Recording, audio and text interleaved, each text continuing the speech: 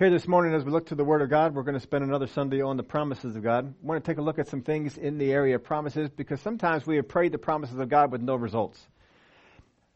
How many people are brave enough to say that I have prayed the promises of God in the past and did not get the results that I expected? Amen. Now, we've talked about some of the hindrances. We're going to go over some of those things, some of the same principles again, just in looking at different verses, different scriptures, but some other ones that you may not be as familiar with. Oh, but it's important that we understand how to pray the promises of God. Because in the promises of God is everything that we need, as we looked at it in the Word of God. We know what God has. We know what God is willing to give, and we know what we have to do to receive it. And if we have those three ingredients, we can receive anything we need to from God. Last time we went over 2 Peter chapter 1. And we looked at a list of things that if we were to do them, that the Word of God would not be unproductive.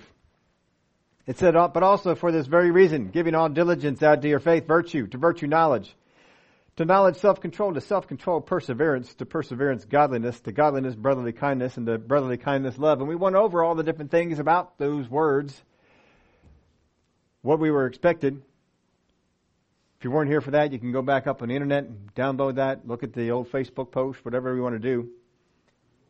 You can see those things, but such an important list that we have. We need to keep that in front of us, because if we grow in these things, he says in verse 8, for if these things are yours and abound, you will be neither barren nor unfruitful in the knowledge of God, our Lord Jesus Christ. You won't be unfruitful. And we also looked at the concept of other people. That sometimes we reject other people for the things that they are, things that they are not. We reject them for the broken pieces. It's like looking at the carton of eggs and rejecting 11 because of the one that was broken. Rejecting 10 because of the two that were broken. So what have you done this week to remind you of these principles and to keep yourself growing in those things? I'd like to hear from you on that. But here, let's get into these things. We want to talk about that sometimes we take the promises of God and we pray them wrong. And when we pray them wrong, we can't get the right result. It's just not going to work. You got to pray them right. But we've been accustomed to doing something wrong for so many times that we think the wrong way is the right way. I want to take a look at Scripture. This particular one we're going to start off with, it may not apply to everyone, but it may have applied to you at some time, and it may still be applying to you now. But at least at some time, it applied to you. So we're going to take a look at that particular area of Scripture in Proverbs, the 18th chapter. Proverbs, the 18th chapter. We're going to take a look at this example of how to pray for a spouse. Because people that are single pray for spouses, right? Father God, I want a wife. We had a minister couple that was very close to us. And the wife went on to be with the Lord. And not very long afterwards, the husband called us up and he was letting us know that he was getting remarried. I don't remember how long it was. It was like 6 months, a year. It wasn't that long. It was just, we were kind of surprised. Wow, already. and as he did, he stated some scriptures to me when he was conveying this thing. He says, well, God made Eve for Adam because it was not good that a man be alone. And the Word of God says that a man who finds a wife finds a good thing. He started rattling these things off that God kind of expected him to get married. And he kind of expected God to have somebody for him to get married. And that's just how it was. He's getting married, and as far as I know, everything was fine with that. And never met the new wife. But and I don't bring that up because I think anything was wrong in that situation. I'm just bringing that up because sometimes our expectation is, and maybe if you're single, you have this expectation that God, you don't raise your hand on this, but your inside hand, raise it up. Do you think that God has someone for you? Do you think that in the Word of God that is promised of you that you will have a spouse? See, now you're thinking about it. Before you would have just said yes. But I want to take you to a verse of Scripture that sometimes we use for this, that we've read it wrong. We don't have to get into the Hebrew. it's very clear that we read it wrong. Here it is. Proverbs 18, verse 22. He who finds a wife finds a good thing and obtains favor from the Lord. Now, we sometimes look at that and we get the idea that God has a wife for every man. That God, when He was making everybody, decided there's this wife, there's this husband. This is how it's going to go down. And these guys are going to come together, and I don't care if they don't like each other, they're going to get married.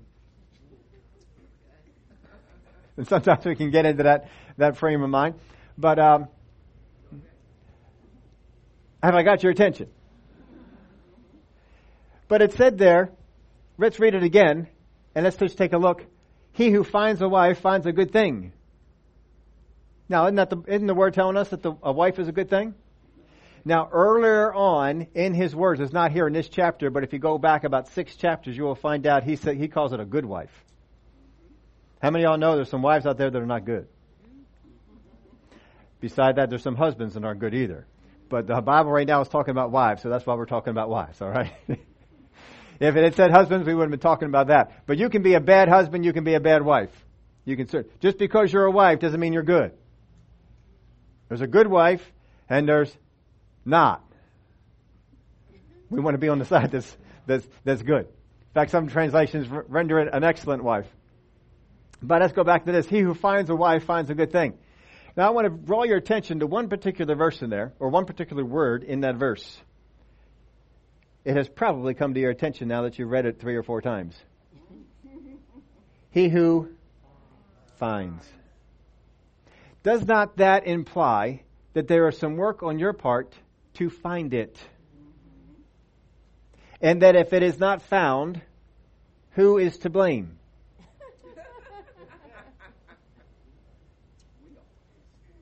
Is there anything in that verse that gives you the idea that God has found your wife for you and has set her aside? And when He is good and ready, He will bring her along your path. It's not in there, is it? But you see, sometimes we read it this way and we prayed this way. Father God, I thank You that You have a wife for me. I thank You that it's a good wife.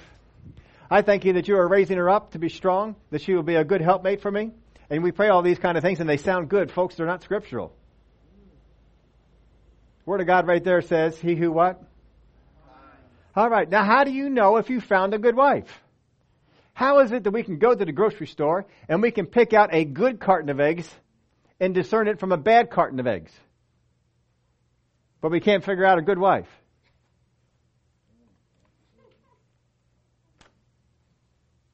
How is that possible? How is it that you can go sit down in a restaurant today? How many people are going out to a restaurant after church? All right, I appreciate both of you. Going out to the restaurant today, you sit down, you open up the menu, and you look at the menu, and you determine what is good, right? I mean, if you go out with your family, if you go out with other people, and somebody's going to, my wife is one of those people. She will inevitably say to me one time, we're sitting there looking at the menu, she says, what are you going to get? Or, what looks good to you? Right? That's what we're doing. Now, I don't know why, because what looks good to me doesn't always look good to her. You know, I've mentioned to you a time or two about my love for avocados. My wife detests them. She hates them. As much as she likes vegetables, she does not like that one. No avocados for her. So I get them all. So, I could I'm going to look at the avocado burger. She goes, ew. I don't like that. Or the guacamole burger. Oh.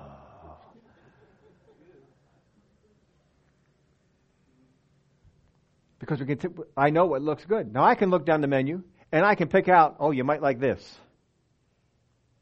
And she did. One time, she sent me off to the restaurant to get something for lunch. This is years ago. I don't even know if they make this sandwich anymore. But she said, just get me whatever looks good to you. And so I did. And so I was looking over the things, and they had this particular sandwich. They had a name for it, Godfather's. I don't know, it was some kind of Italian name. It's an Italian restaurant. It was some kind of Italian name on this thing. And they put everything on that sandwich that I detested. fresh mozzarella. I do not eat fresh mozzarella. I don't know why people do that, but I do not eat fresh mozzarella. If you put fresh mozzarella in my face to eat, I will hand it to my wife. She just goes right over to there because I won't touch it. Now, I don't. You say you just haven't had it right. I don't care. I don't like fresh mozzarella, but she does. So they had this on the sandwich. They had Italian meats and some onions and some tomatoes and some fresh mozzarella, and I don't know what all else was on there. But all this stuff, I says, man, that's got my wife's name written all over it. And so I brought one on home for her, and she says, this sandwich was fantastic. Where did you get it? I've been back there a few times. I still haven't seen it on the menu. I would have brought it home for her again. But, it didn't look good to me, but it looked good to her. And that's out there, too, with husbands and wives. I mean, you may look at some people and say, oh, I found myself a good wife. And you may look at her and say, really? You don't say that out loud. You may think that, but you don't say that out loud. We don't want to do that quite. But this is what it says. He who finds a wife finds a good thing. Finds a good thing. Now, you do have to make sure it's a good wife, and it's a good wife for you. But he says finds it. That means that there's some things you can do to discover it. It does not mean that you as a man have to learn how to find a woman. We can tell where they are. Really? Oh, that's a woman over there. Right? I mean, it's pretty easy. You can tell people pretty much by their hair. It used to be easier, but you can still usually tell whether man or woman. I know it's getting clouded a little bit in there, but generally, I mean, if you're going on down the street and you see somebody with their pants falling down, you know it's not a woman. That is a man, a boy, something. A stupid one. I don't know why in the world you want to walk around with your pants falling down, but some guys like to do that. We used to take pride in keeping our pants up. Women, if you find a man, their pants are falling down, that's probably not a good one. Stay away. Don't need to get involved there. He who finds a wife finds a good thing. So there's a looking that goes on. There's a finding that happens in there. Whenever I've done a wedding, one of the quotes I like to bring out and every so often is one by Zig Ziglar. He comes out and he says, and I'm paraphrasing this, the way he said it was far better, but I didn't write it down and bring it on in here. But he said, finding the right person to marry has more to do with being the right person. I'll tell you what, that's some good advice. Sometimes we think, well, it didn't work out. I didn't find the right one. No, a lot of times you just weren't the right one. If you are not the right person, then it doesn't matter who you get connected with. It ain't going to work. You got to make sure that you are the right person. But have here, finding the right person. Sometimes we think that this is automatic, that God just says, all right, this person over here is going to marry this one over here, even if this person is obnoxious, rude, and nasty. And that's not so. Because there's some things, folks, that you got to do to make yourself presentable. I mean, we all know this. You know, when the young boys are young, how many remember? Moms, how many remember having a hard time getting them to take a shower?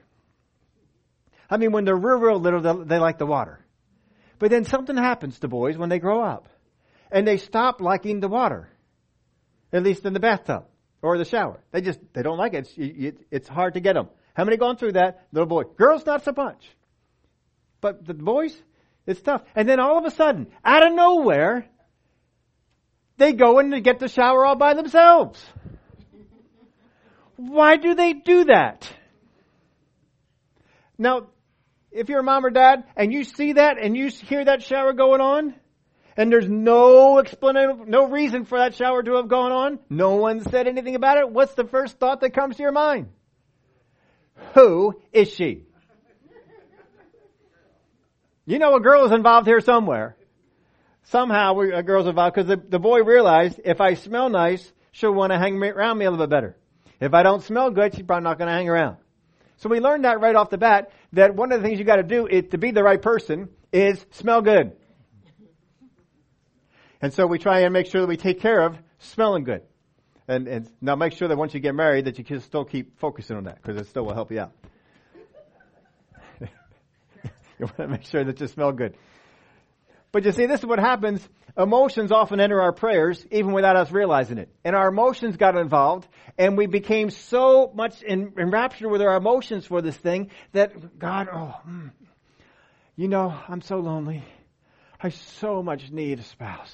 I so much need someone I need to find that special someone. That one that you have, and our emotions start getting involved. I know that God loves me so much, He has got somebody out there. I got news for you, folks. There is nothing in the Word of God that says there is only one person made for you. Nothing in the Word of God about it at all. There is no miracle that you happen to have found a wife. That's not a miracle. It happens all the time. A miracle is something that doesn't happen all that often, or you go against the forces of nature to make it happen. You don't have to go against the forces of nature to make that happen. It does happen. Now, you can continue to pray for a spouse, for your kids and so forth, and you can pray good things. Father God, I thank you that as he's looking around, that his eyes are drawn to that woman whose nature is like yours, whose heart is after yours. I just pray, Father, that his eyes are just drawn to that type of a woman. And you can pray those kind of things. But you know what, folks? He's going to find that wife himself. Just like that girl is going to find her husband. But you got to find it. Now, God gives us all kinds of things in the Word of God to look at and to check out and to see what kind of things should be on a list. What kind of things should I be looking for? We're not going to spend time going on over all those things, but they're in there, and you can find them out. And if you find somebody and they don't have this. Well, they're not having this. Pretty soon our emotions get involved and our loneliness takes over, and pretty soon our checklist becomes, I'm happy if he has one of those things on there. Just if he has one, I'll be happy. And see, because our emotions got involved. But we sometimes think that, it's up to God. God has somebody for me. It's up to them to bring them along. And that's not the case. Now God can be involved. Father God, I thank you that my steps are ordered of you. I thank you that you guide me into the places that I need to be guided to. And in some of those places, you're going to have me meet people that are beneficial for my career, that are beneficial for me personally. You're going to have me come upon people. And so because of that, you make sure that you are always pleasant. Well, you see, if you do what the Word of God says, you're always pleasant. If you disobey the Word of God, you become unpleasant. You become nasty. You become rude. People don't like to hang out with rude people. Now, I made a little list here. This is not an all-inclusive list. I just wrote down some things, and I'm passing them off here. You could add other things to this, but here's some things to do if you want to, these are good things if you want to have a spouse, if you want to have friends, if you want to have other people in your life. These are good things to do. So here's a list. If this is something you desire, and not all do, understand that not everybody has to get married. I mean, according to Paul, you're all better off if you don't. Now, Paul is very clear, this is my opinion. This is not God telling you, this is just my opinion. My opinion is you all ought to stay single. But he says you don't have to do it that way, that's just me. All right. First off, be joyful. Be joyful, because people like to be around folks that are joyful. They do not like to be around people that are not. So be joyful. If you do what the Word of God says, aren't you always joyful? People like to be around joyful people. Here's another one. This is a hard one for some people. But you can do it. Be interesting. Be interesting. Now, you all know exactly what I mean in this, because every time that you're out there watching the Hallmark movie, and all the Hallmark movies start off with the girl, she's with the wrong guy. And they have the conversation. They have the conversation with each other. And when they're having dinner and they're having the conversation, the guy is what? Not interesting. In fact, he is boring. He's boring you. It was written that way. It was written so that you don't like this guy. That's how it was written. You're going right along the plan. Just one time, I want to like the villain. I just want to, I like that villain. That's a good villain. The closest villain that ever got me in the ballpark of liking them didn't. But the closest one is the mother on Tangled. How many have not seen Tangled? Anybody say? All right, go out there and watch that. I'll tell you. The best cartoon movie ever made. That's just my opinion. Like Paul. I didn't get this from God. But I can sit down and watch Tangled any day of the week. Frozen, I am definitely tired of. Nemo, yeah, did that on time. But Tangled, my granddaughter says, she told me she was watching it the other day. I said, you watched it without me? I was genuinely upset. And she apologized. She said, I'll watch it again with you, Papa. Love that movie, Tangled. It's but whoever played the mom, I mean, she knocked that role out of the park. Wow, she was good.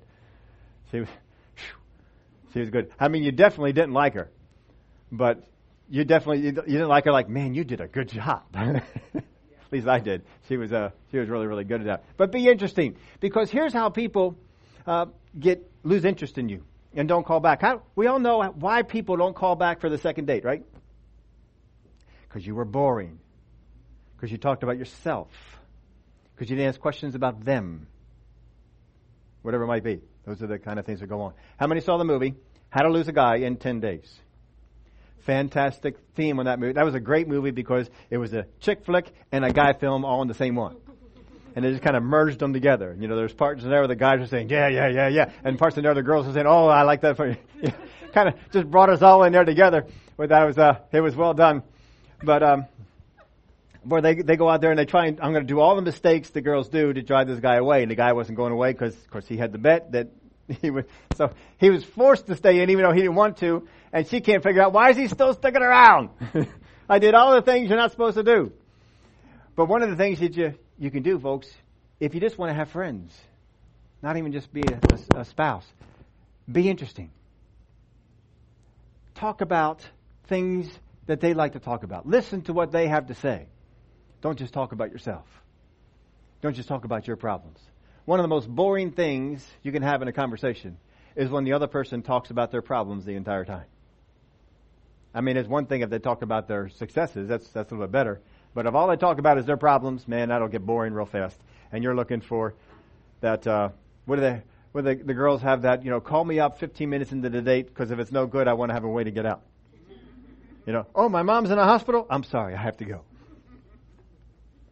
Be joyful, be interesting, be content. That's in the Word of God. We're going to go over that scripture in just a minute. Be content.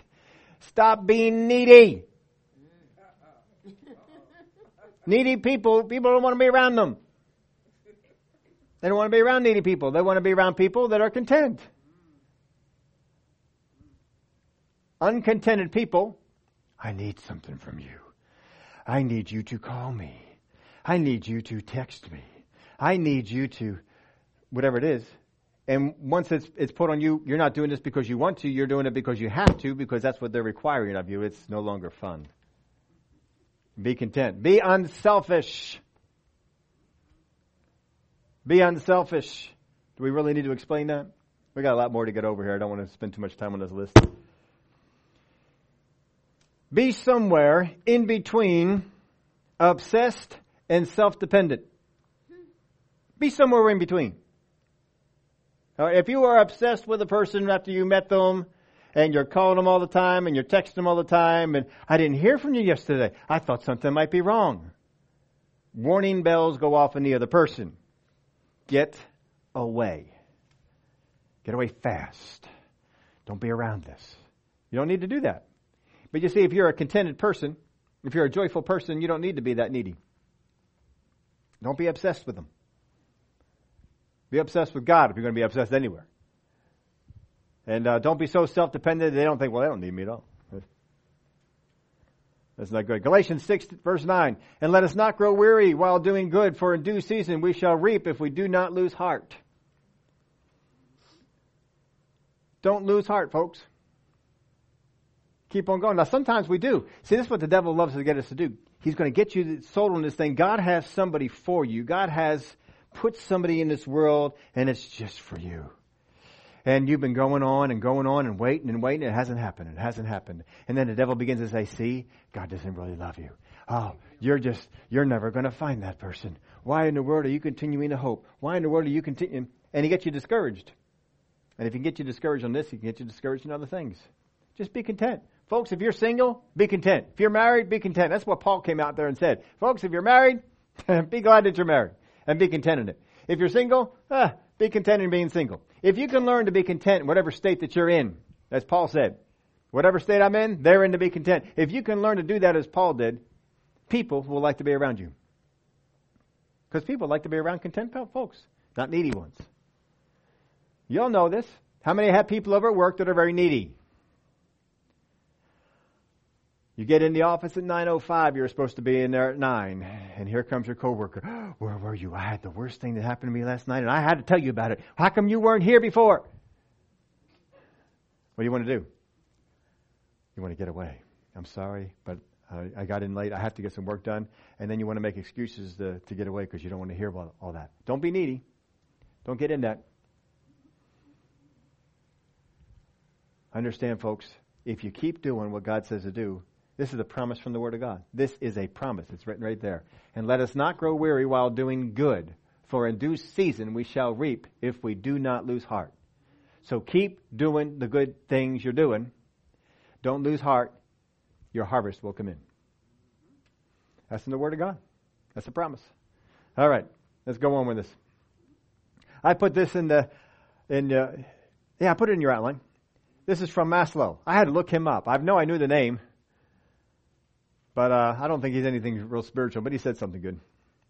If the only tool you have in your toolkit is a hammer, it's amazing how much everything looks like a nail. Now here's why I put this in there.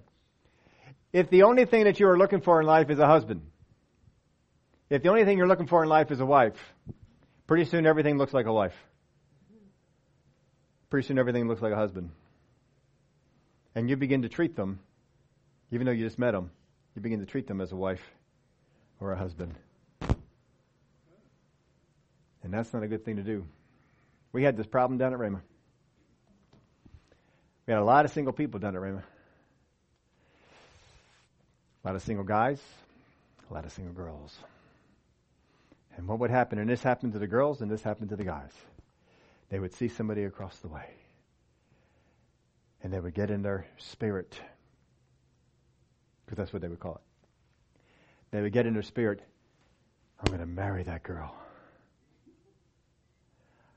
And they would have a good confession. I confess I'm going to marry that one. What's her name? I don't know. But I'm going to marry her. Don't you think you ought to know her name first? Don't you think I ought to have a conversation with her? No, I don't need that. God told me I'm going to marry her. This would go on. This went on a lot. Folks, this went on so much they had to address it. Because you see, you're teaching faith principles to somebody. This is something I want in faith. By golly, I can confess it in. No, you can't. You can't quite do that. You can't call somebody else to marry. I think I told you the story. I had somebody who did that to me. I don't know why. I'm not that good looking of a guy. But I had somebody, they just were desperate. Very, very, very desperate. I mean, very, very, very desperate. I mean, you have to be to do that. And they were convinced, absolutely convinced, that I was the one. I was not convinced. In fact, I was convinced on something else completely. I think it culminated when they ducked into my office one time, poked her head in and said, hi. She said, when are we going to get married? And I said, as far as I know, we're not. Okay, and close the door. There were other things far more obnoxious. We'll just put it to you that way. That these things went on. But don't be that way. Because even if you're thinking about it, that will drive you away from thinking about it. We don't need to do that.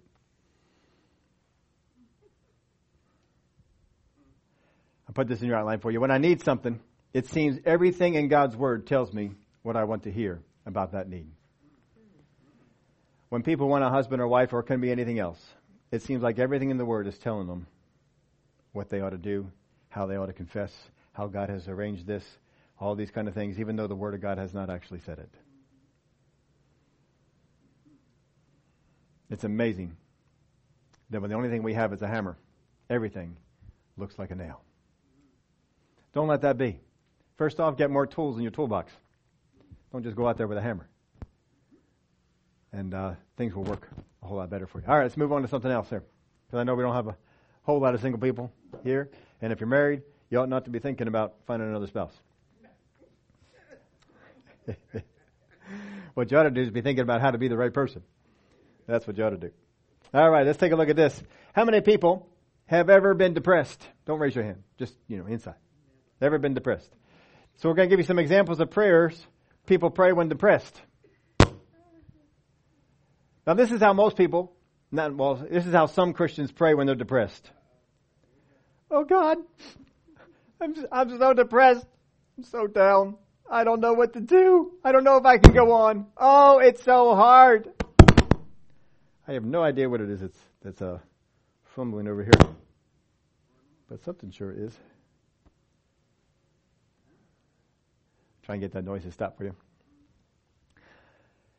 And we pray, tell God, we want to tell God how bad it is for us. How lonely we are, how depressed we are, whatever it might be. We want to go, because God doesn't know. Because if God knew, He would have done something about it. But I'm so down, I'm so lonely. Nobody cares about me. My life is coming to an end. It seems like everything I touch fails. And these are legitimate things that we feel.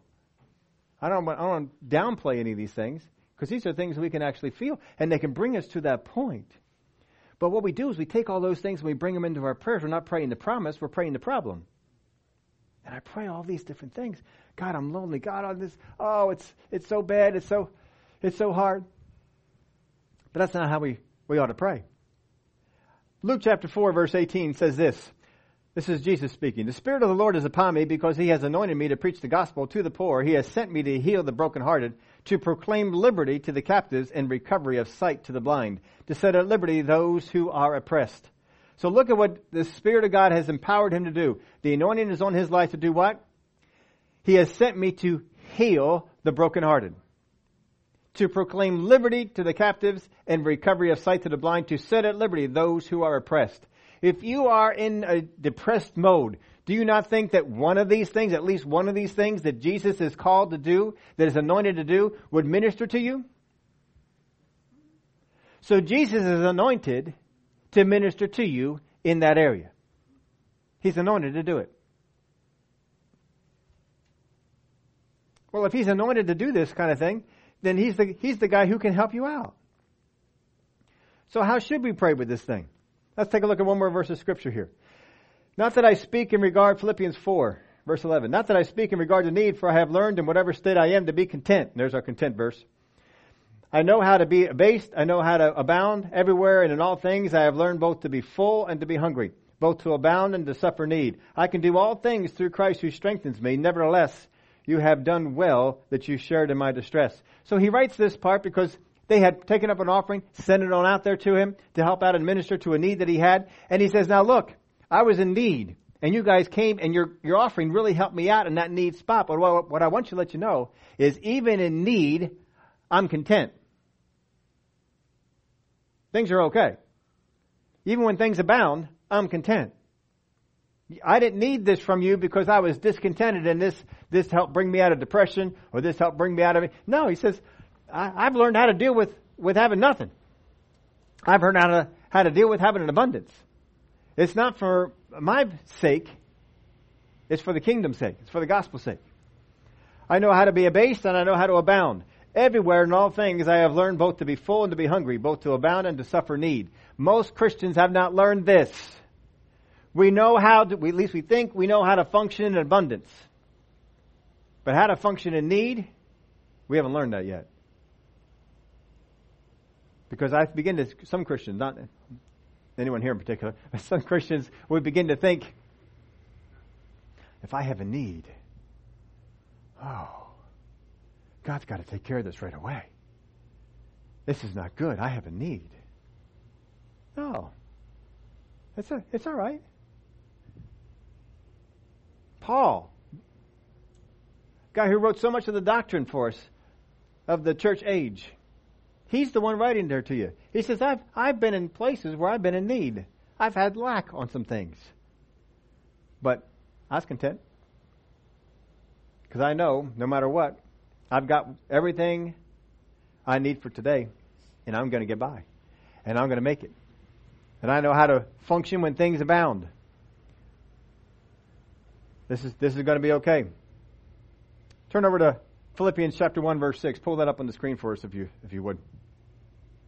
Being confident of this very thing, that he who has begun a good work in you will complete it until the day of Jesus Christ. Being confident in this very thing, that what Jesus Christ began in you, he is going to complete it. He will complete it. He will get this thing done. Now, I don't know about you, but one of the things that I am fascinated with on the internet is the ability to see buildings that are abandoned. Anybody ever got into that? I started years ago. I found this photo layout of this guy who went through Detroit. And he took photographs. It's a book called The Ruins of Detroit. Wonderful book just to look through.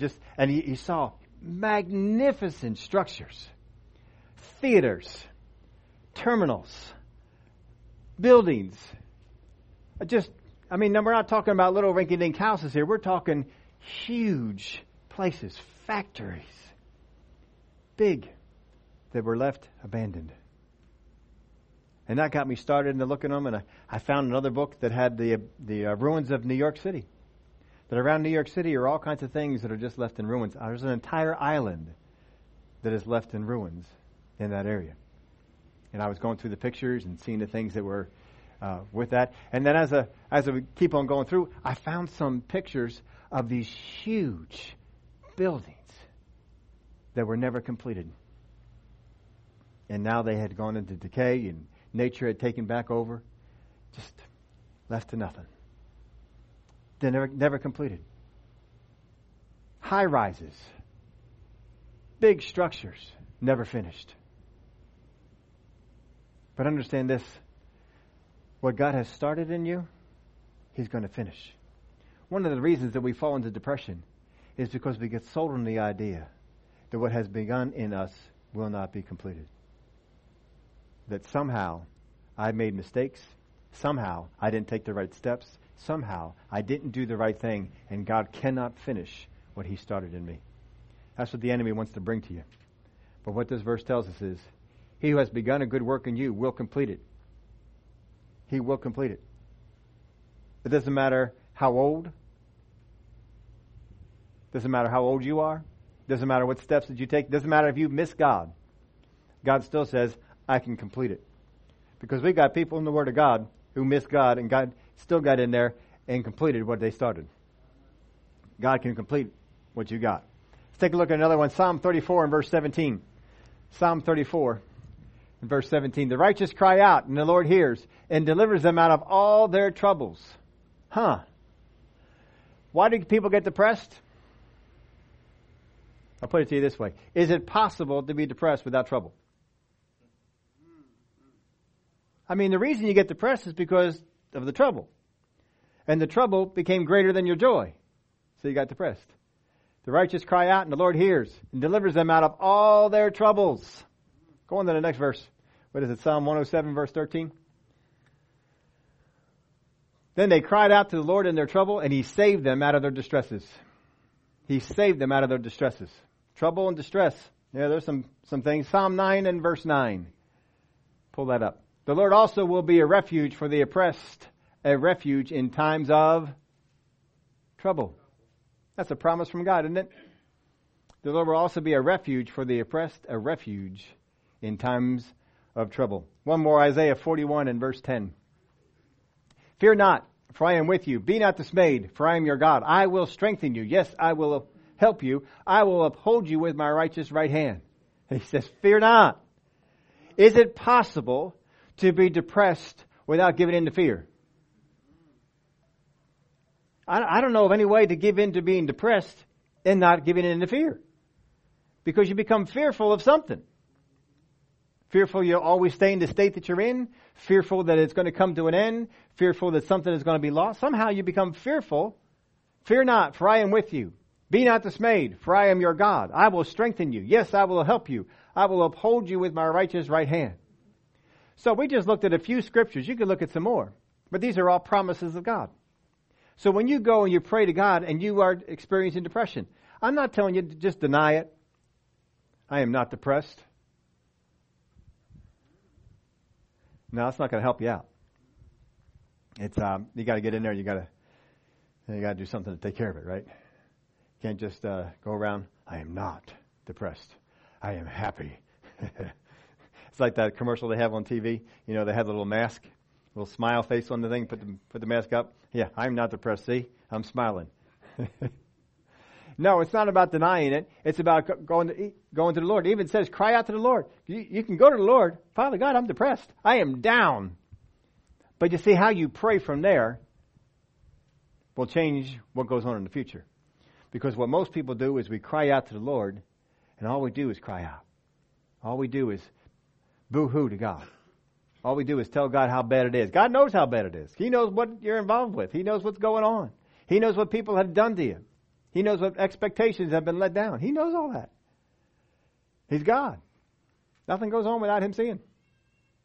So when you go to God and you pray, Father God, these things that people are doing, Father God, these situations that I'm in, they are getting the better of me.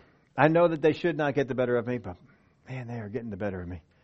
And I'm just feeling under all these circumstances right now. But I thank you that your word is greater than what I feel.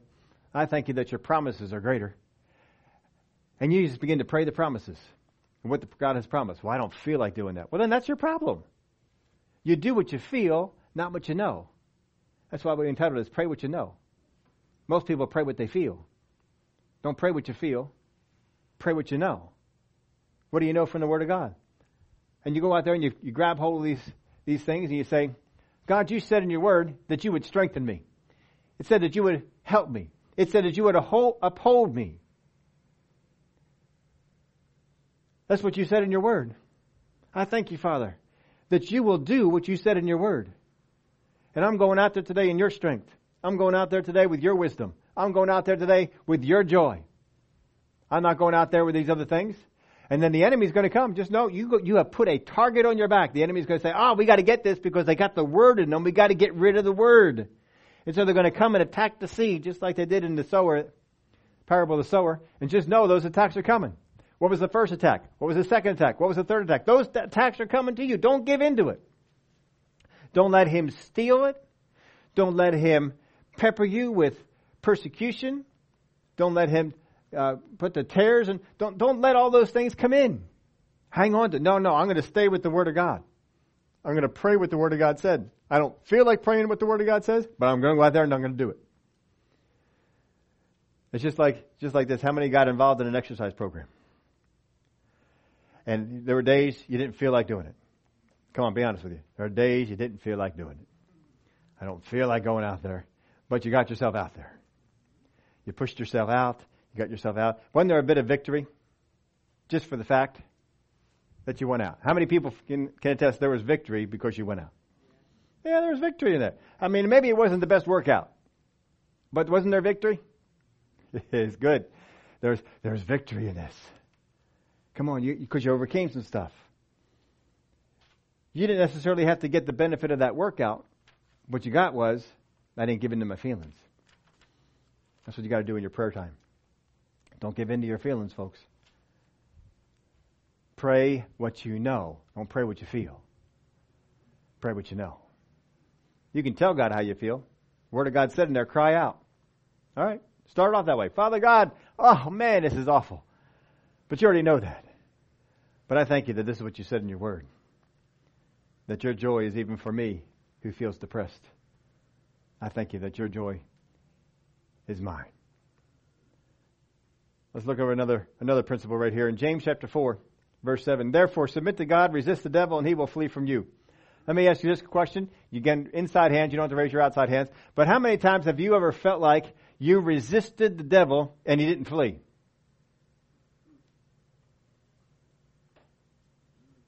I mean, I've been there. I feel like I stood against the devil. I felt like I resisted the devil. I don't feel like he went anywhere. He's still here. Right?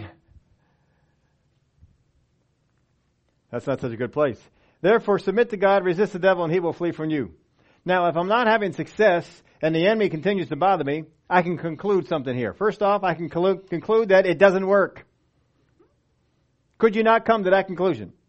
And we may laugh about it, but many people have, even some sitting in this room. We've come to the conclusion that I know God promised that, but I don't think it works. So that's one conclusion we can come to. Here's another one. I can conclude that I didn't submit. Right? Because there's two things we got to do. First off, submit to God. Secondly, resist the devil. And he will flee from you. So, we can conclude I didn't do something.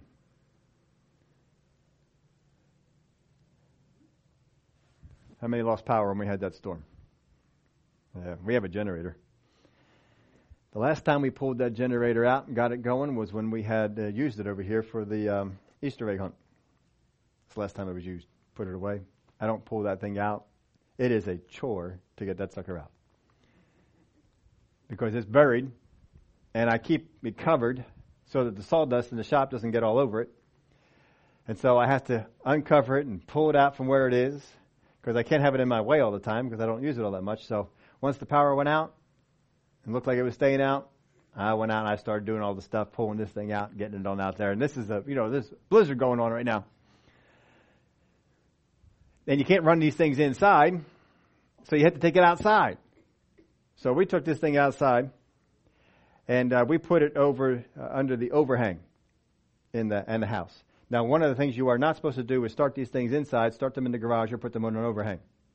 My wife even was asking about that. Says, "Can you do that with the overhang?" I said, "Yes, you can, because it's done for stupid people to do that." Now, the reason I say that is because all you have to do is figure out what's going on in your house, whether you can put that thing under the overhang or not. It's real simple. I was taking my running buddy out, and we were talking about generators and stuff, and I was showing him, see that house? Don't put it under that overhang. Now, you see that house? Put it under the overhang. It's fine. See that house? Don't put it under the overhang. You'll kill you. Now, that house would be fine. And so I was trying to show him the differences. The difference is this. If your overhang in your house has access to the attic, it will eventually have access to the house.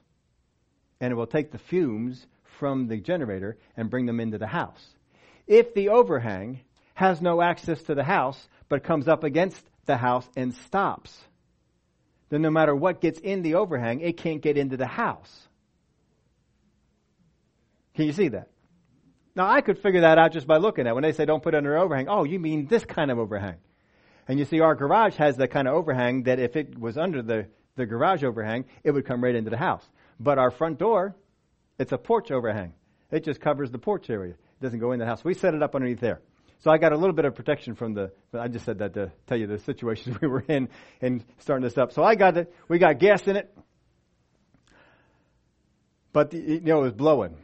So I'm starting this thing on slippery stuff because there's snow and ice and everything on there, and you got to really pull it.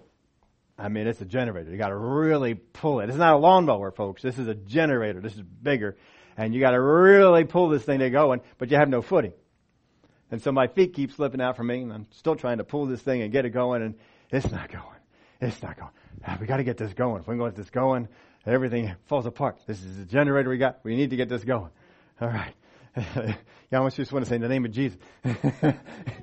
Just pulling that thing and pulling that thing and pulling. I pulled it until I couldn't pull anymore. And I went back inside. I had to warm up because my hands are getting cold because the wind's blowing and the snow and it's just terrible conditions and just trying to pull this thing. It's not going. It's not going. I came in, warmed up by the fireplace a little bit, got my breath a little bit, went back out, pull. Nothing's going. Nothing's happening. It's just not. And you can get discouraged. How many know you can get discouraged? This thing's not going to go. No, this thing is going to go. I need it to go. It has got to go. So we got back on out there and pulling. And I says, man, and there's no button to push to get to suck up the gas. To get, you know how they have those things? You push them 3 times and it sucks up the gas. No button there. Nothing like that. So pulling. Is the switch on? Yeah, the switch is still on. All right. Everything seems to be fine. It's just not turning over. Father God, I need wisdom. I know this thing is going to go. I'm not being discouraged. See, I'm keeping myself going in there because it's hard out there in the cold, wind blowing, snow blowing, just nasty conditions, to still stay out there and want to keep pulling this thing. You know, I could go over there and say, ask my wife to do it, but that wasn't going to work. She had a short shoulder as it was. This thing was a beast. So I get out there again, and my eyes are drawn to this one little tube. I know I've taken that tube, and I know I've loosened it before, but I went ahead and loosened it some more because it's where the air comes in. I know to make sure that sucker is loose. I know I had it loose before, but I said, let's just make it more loose. So I made it more loose than what it was, and I pulled some more. And it took about 4 or 5 times, and finally the thing chugged. It didn't turn over, but it chugged a little bit. So, glory to God, I got to chug. This is good. This is encouraging. And so we got it finally going, and it started to go. But you see, if I let myself just get discouraged, then you just quit. If I let myself and just say, well, God, is up to you. Make this thing start. That isn't going to happen either. Because God doesn't pull ripcords. I do know that. He does not pull ripcords. That's your job. Just like He doesn't find you a wife. It's your job. So I got out there and pulled it, and the thing started up, and we had energy. We were able to do stuff, get things moving, put the fireplace fan on, heated up the whole house. We were in good shape. Don't get discouraged, because you see stuff will come at you. Just because there's snow and wind and ice and other things like that, you got to keep going. God never said that when you start a generator that you would do it in nice 70-degree days, because most times we don't need generators when it's 70 degrees out and nice and sunny. We need them when there's storms going on. We need them when things aren't quite as right. Folks, when you need these prayers, things are probably not going right in your life. And it's going to be a little bit taxing on you. Don't pray what you feel. Pray what you know. You pray what you know, you'll have success. Stay with it. Don't you quit it. The enemy wants to get you to quit. Here's some last things for you to write down. Oh, we didn't finish this part. Did I submit? Would be one. Maybe that I didn't resist. Now, just because you view yourself as submitting to God, just because I view myself, I pulled the ripcord. I did all the right things. I did everything correctly, and it's not starting. Apparently not. Because it didn't start. Right? I mean, generators don't say, I don't like you today. You have pushed me away back in storage for the last year, and I am mad with you. Now you pull me out, and now you want me to do something. Generators don't do that. They are not capable of those kind of feelings. But I may begin to think, I submitted all I should. I resisted all that I should. No, what you call resistance, God say, that's not resistance. That's not what I say to do to resist. What you call submission, God may say, that's not submission. That's doing what you want to do, when you want to do it. I got to go back to God and say, God, did I submit to you the way that you want me to submit? Did I resist the devil the way you want me to resist the devil? And God can come back and say, you didn't resist anything. What you're doing isn't resisting. Now, we don't have time to go over all that. We've done it in the past. We'll probably do it again in the future. But if you need wisdom on that, just understand this. Therefore, submit to God, resist the devil, and he will flee from you. If you do those two things, the third thing will happen. If the third thing hasn't happened, somehow you missed it on the first two. God has not missed it. Somehow we have missed it on the first two. Just because that generator isn't going doesn't mean that I did everything right. Obviously, something is not wrong to make this generator not go. And we couldn't find that.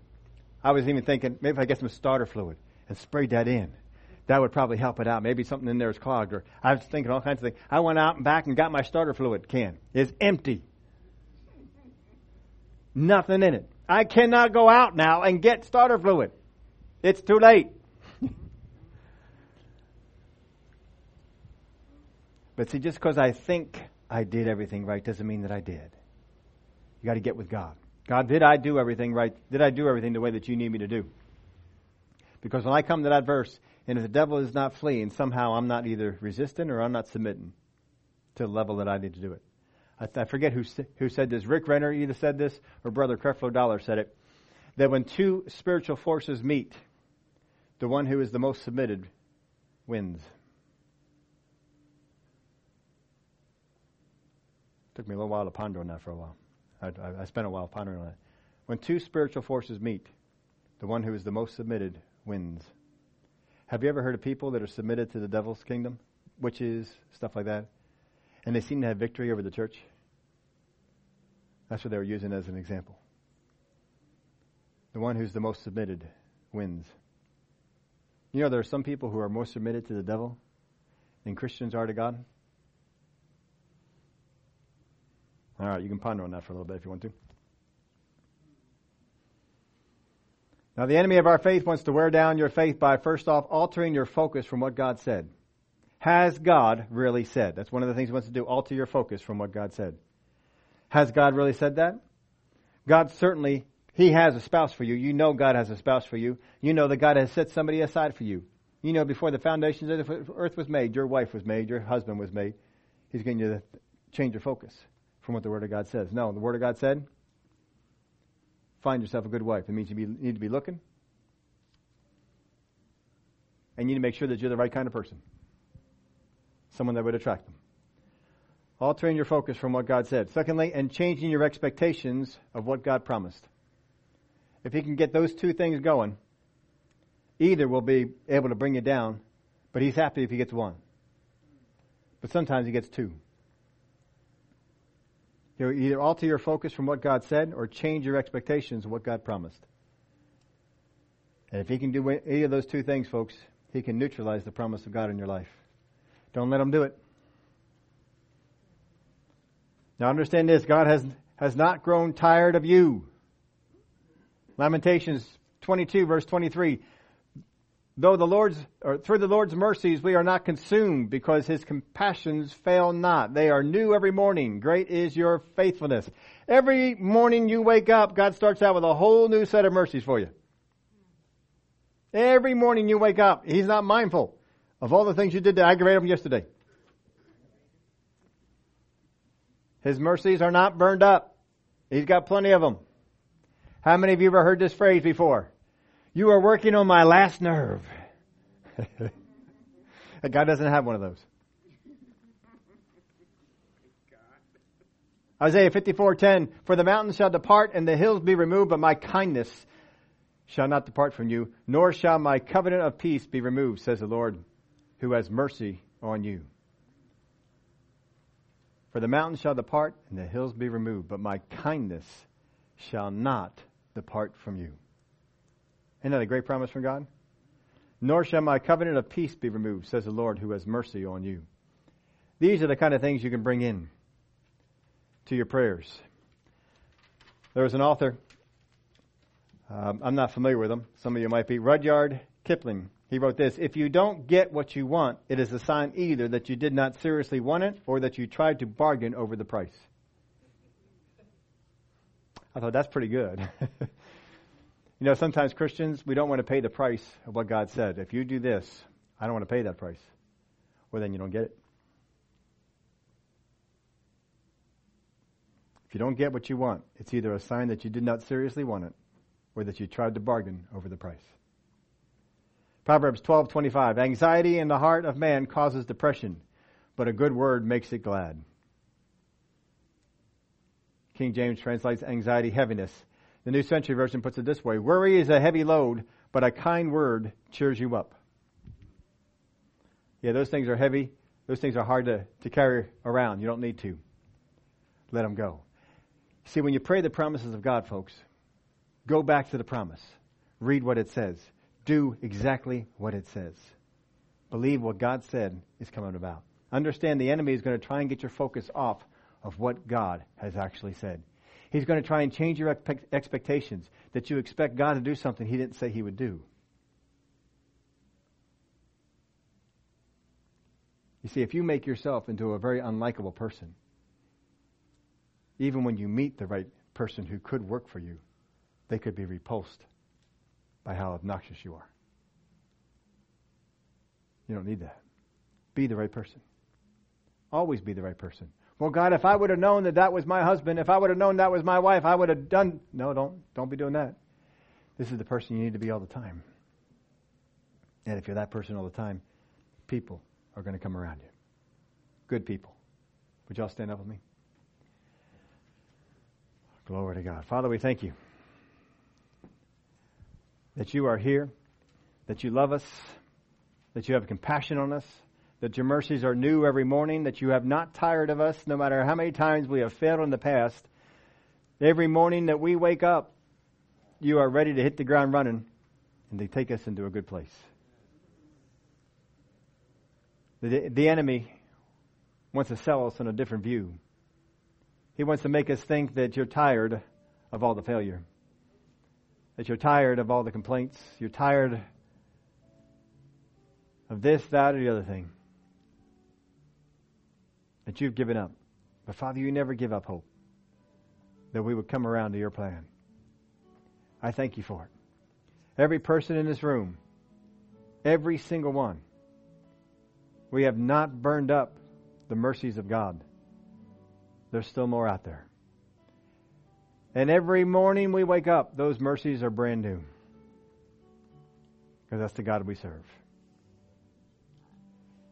Father, you do have a plan for us. You do have a way for us to go. The enemy wants to get us to focus on the things that we don't have yet, and our contentment is locked up in those things. But it's not so with you. Our contentment is based on what's on the inside of us, the God that's on the inside of us, and not the things that we have. Thank you, we can learn as Paul did to be content in all states, whether we have a lot or whether we have little, whether we have abundance or whether we have need. Our God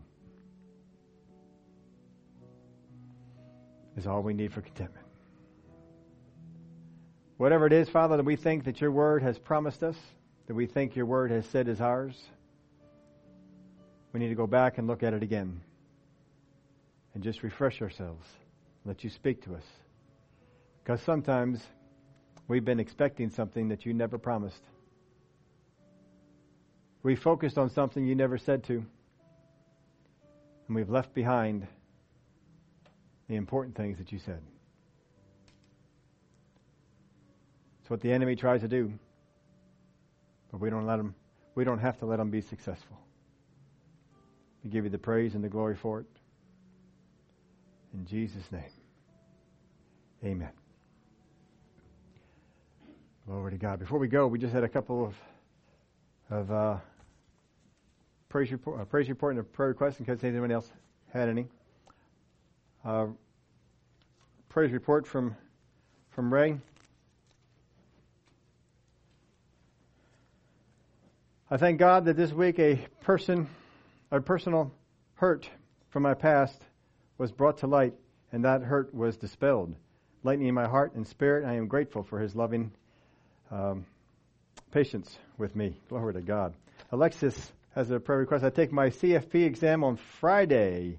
I've been told, and in the past years accepted, that I have test-taking anxiety. Not this year. I'm standing on Philippians 4:6 and thanking the Lord for getting me to this point. I will not be nervous or anxious, and I will be able to execute beyond my own expectations, and that the peace of God, which has left for us, will remain with me, asking that all stand in agreement with me. Absolutely. Come on up, we'll lay hands on you for this one.